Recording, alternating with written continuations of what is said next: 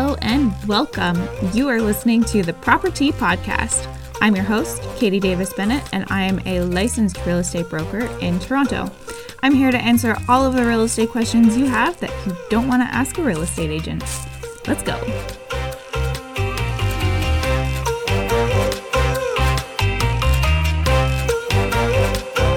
Oh, wow, it has been a minute. Actually, it's been more like 1,000 years, but wow, welcome back. I am so excited to be back. There have been so many changes in the last couple of years. And honestly, I'm just really looking forward to being here and to answering more of the real estate questions that you have that you don't want to ask a real estate agent, and going over all of the updates with you. And yeah, just really, really happy to be back here finally for season 2. Took a little bit longer than I thought it would, but you know what? It's okay because we're here now, and honestly, everything happens in the perfect time, right? Let's get into it.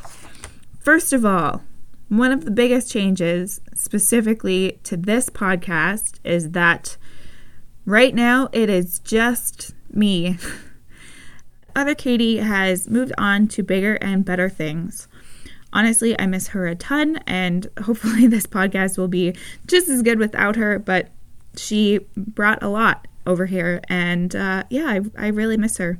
So sending her lots of love, and yeah, we're gonna soldier on without her. But don't worry too much. I will be bringing on guests, and who knows, maybe even Katie will come back for a little update episode later in the season or next season.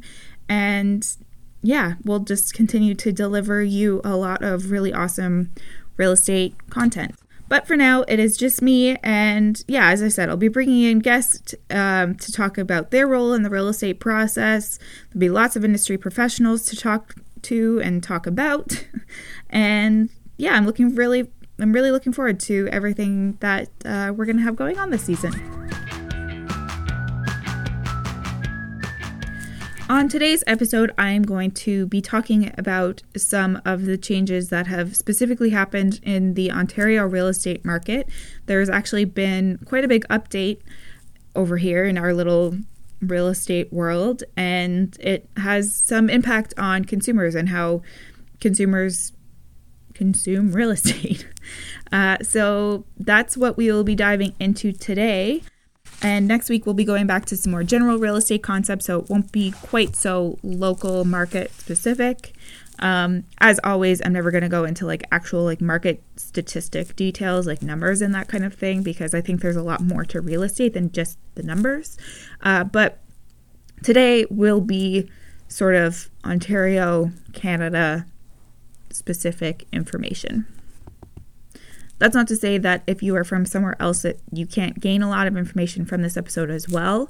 I'm going to be talking about representation and disclosure, which does happen in every real estate market. So there may still be some information in here that is relevant for you, or even elicit questions that you can either ask me or ask your own real estate representative.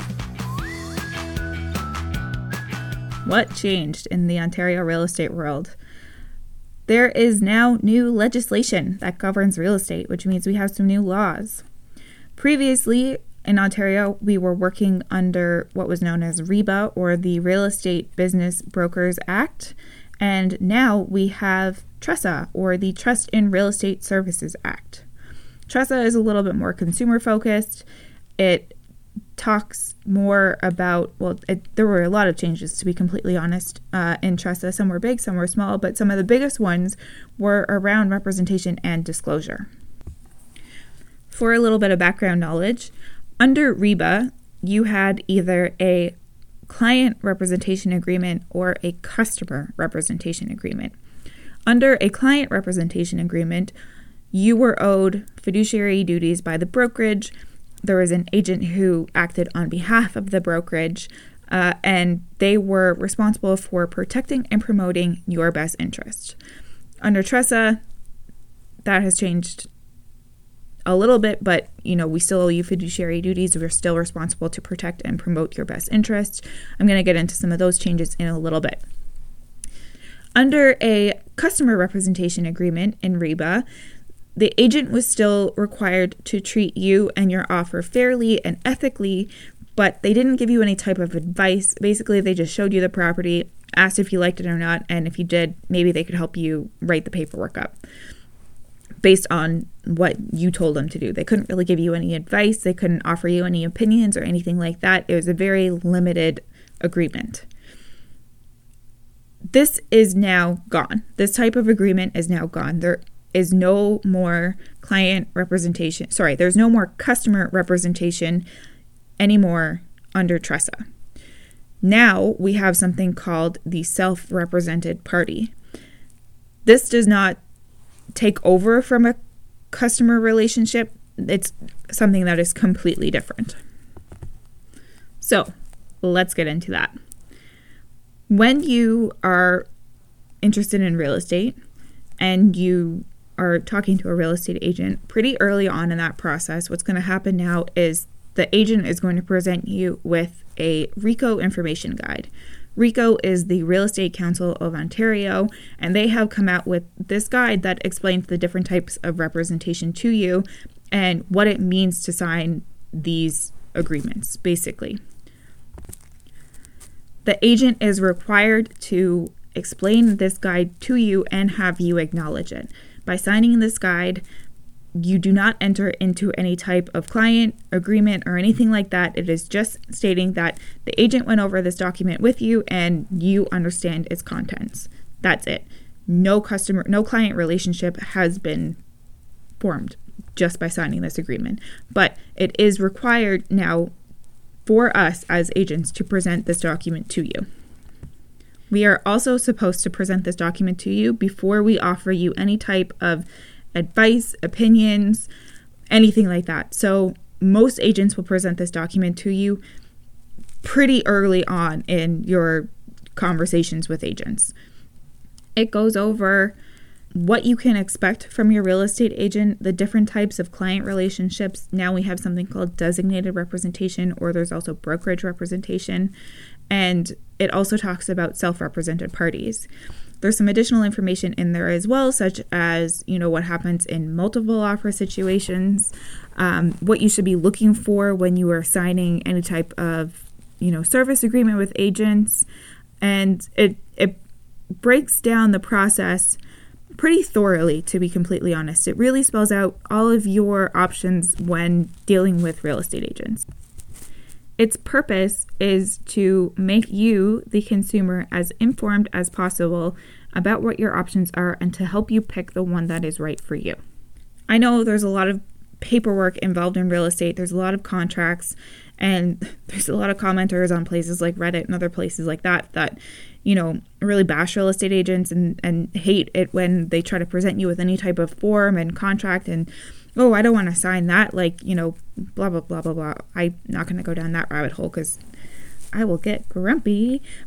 But this document is none of that, basically. It is really just information for you to help you understand what your options are and for us to help protect you effectively. Today, I am going to be talking a little bit more about the different options that are available to you, as I said, and I'll go over a couple of things that are sort of in this guide. It is still your agent's responsibility to go over this guide with you, and you will need to sign it. If at the end of it you still don't want to work with a real estate agent, you can just designate yourself as a self-represented party. That's fine. That's your choice. You will still need to sign this guide. You will also need to sign an additional document that states that you are a self-represented party and you will not be receiving any services from the real estate agent.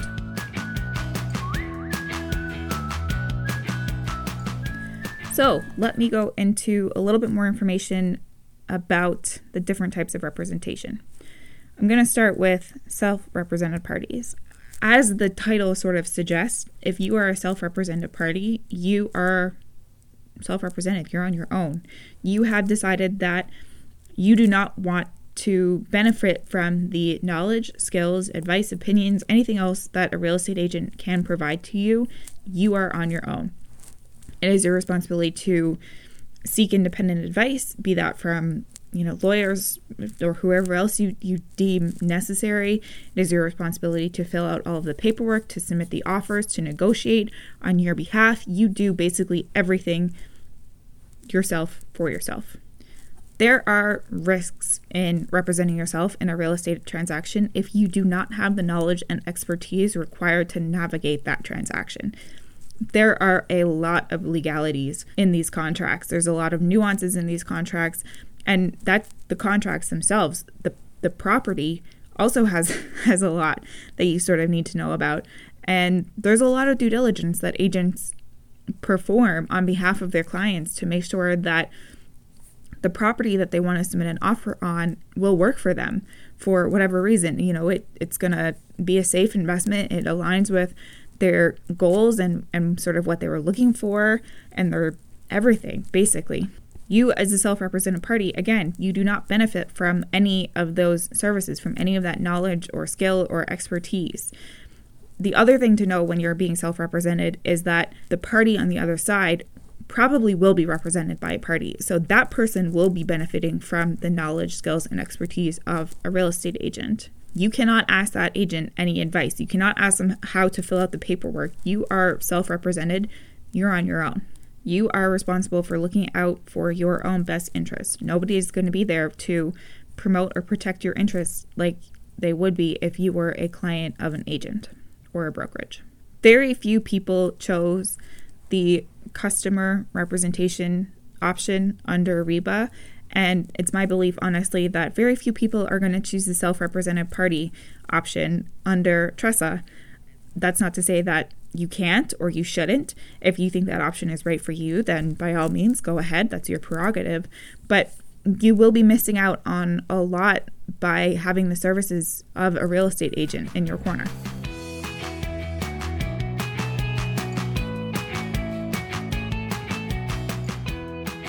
The second option under TRESA is a client representation agreement.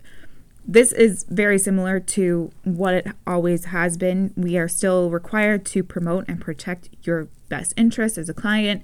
We still owe you fiduciary duties.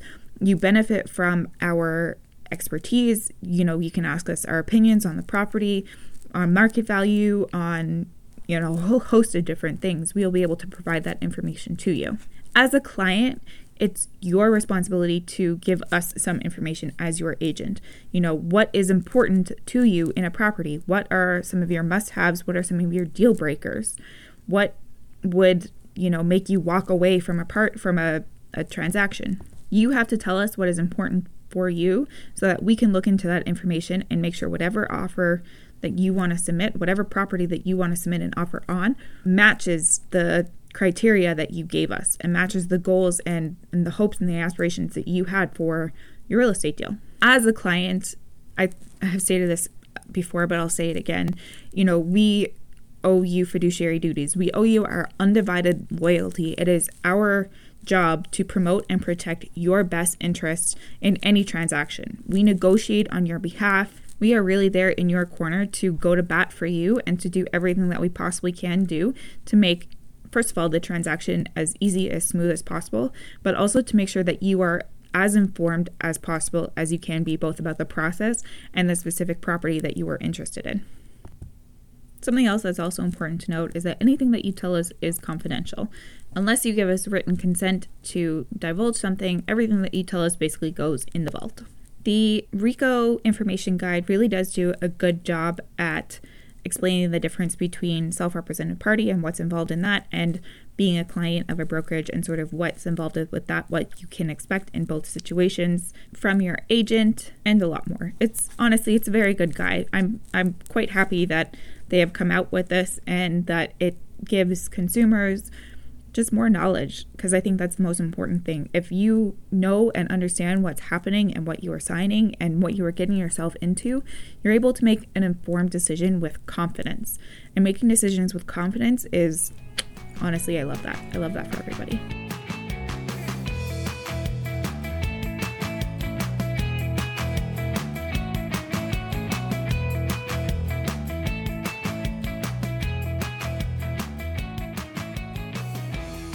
So that's that. I mean, to be completely honest, that's a very brief overview. There's a lot more information and a lot more depth that you can go into with those things. But I think for the purposes of this podcast, I just kind of wanted to give an overview on some of those. There is more detail there to go into, but it honestly would be better to discuss that with your agent specifically so that you can talk about your own specific situations. As I said, I like to keep this podcast general because I want the most people to benefit from the information. And if I get too down to the nitty-gritty, first of all, we could be here for 1,000 years. And second of all, it's just not going to be relevant to everybody. And different brokerages and different agents are going to be offering different solutions. So the guide does talk about designated representation versus brokerage representation. Both of those are forms of client representation, which, as I stated before, is when we owe you fiduciary duties and are responsible to promote and protect your best interests. So if you have further questions about that, if you have a real estate agent, ask that real estate agent those specific questions. If you don't have a real estate agent, you can always contact me. I'm more than happy to answer every question that you have. But I do think it's important that you speak to professionals about your own specific situations and circumstances under these new laws.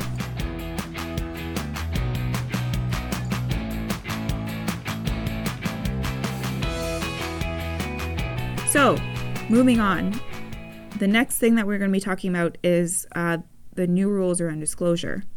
We have a list of things that we are required to disclose to parties involved in a transaction, to our clients, and that list has carried over from REBA. There were a lot of things that under REBA we were also required to disclose to you, such as conflicts of interest and that type of thing. If we had any personal interest in the property, for example, if we were the owner of the property that we were selling or something like that, if we were going to gain financially in any way from the property outside of the commission, we are required to tell you about that. Now it's a little bit different. We are obviously still required to disclose all of that information to you if there's any conflict of interest or anything like that. Now, basically, you have to acknowledge and agree to proceed if there is any conflict of interest. You are always and always have been entitled to seek different representation if you feel that conflict of interest is too high. And now RICO has set out some new guidelines basically to say, what they think that threshold should be. So basically, for example, if I were to be selling my own property to a client, that threshold for the conflict of interest is a little bit too high for them now, and they want somebody else to be involved to represent either you or the client. So that transaction can stay at an arm's length transaction. Technical terms there. Another example of conflict of interest is multiple representation. And this is the one I think that's going to happen more often because, historically, multiple representation has been the, I think, most frequent conflict of interest. So previously under REBA, when there was sort of only that brokerage representation model for clients, you had something in there that was called imputed knowledge. And this is why multiple representation happens so often. Imputed knowledge means what one person at the brokerage knows, everybody at the brokerage knows. And this is sort of where that, in theory versus in practice piece came into effect. In theory, yes, sure, everybody at the brokerage knew everybody else's detail, but in practice, it's not like we were going out and chatting with each other about our clients, as I said before. But because imputed knowledge was a cornerstone of the brokerage representation model, anytime that there was a buyer and a seller that was represented by the same brokerage, even if they were represented by two different agents, it was considered multiple representation. Now that designated representation has been introduced, this is going to be cut down quite significantly because as a designated representative, you are not actually allowed to talk about your client's information with everybody else. So imputed knowledge under a designated representation is now gone. So, for example, if you as a buyer are represented by one agent and you are under designated representation, and the seller is represented by another agent at the same office and they are also represented under designated representation, you are no longer in multiple representation. If either party is under the brokerage representation model, which does still exist, if either of you are under brokerage representation, then it is considered multiple representation. Again, even if in practice nobody has actually spoken to each other about their clients or about the motivation or anything like that, that imputed knowledge is still a clause in brokerage representation. The other situation in which multiple representation can happen is if your agent representing you is also the agent representing the other party. So if you are a buyer represented by me, for example, and the seller is also represented by me, then that is also multiple representation.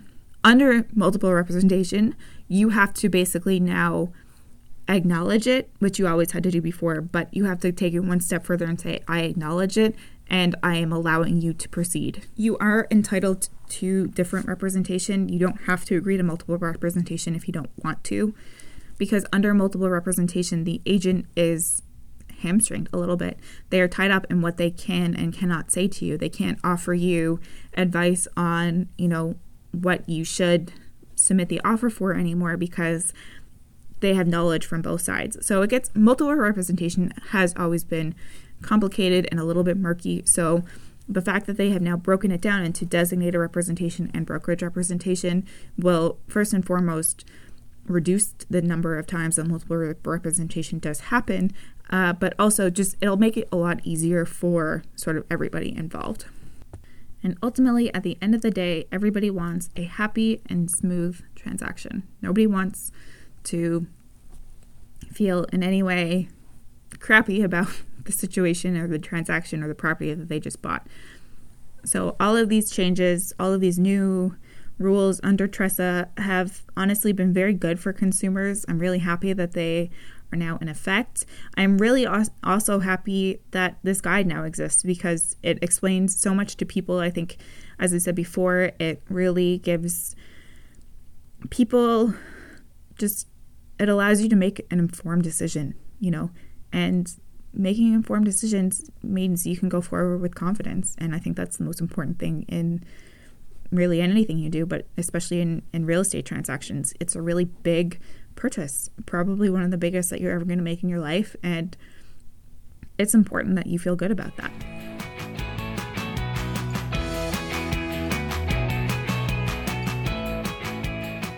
So there you have it. That is the changes. Those are the changes that have happened under TRESA.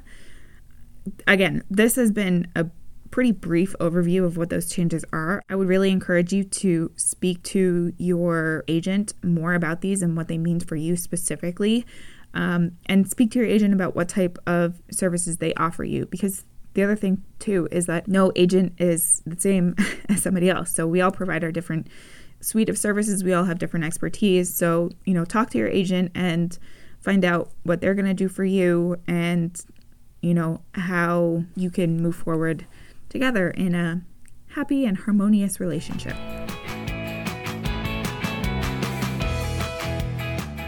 So that is season 2, episode 1.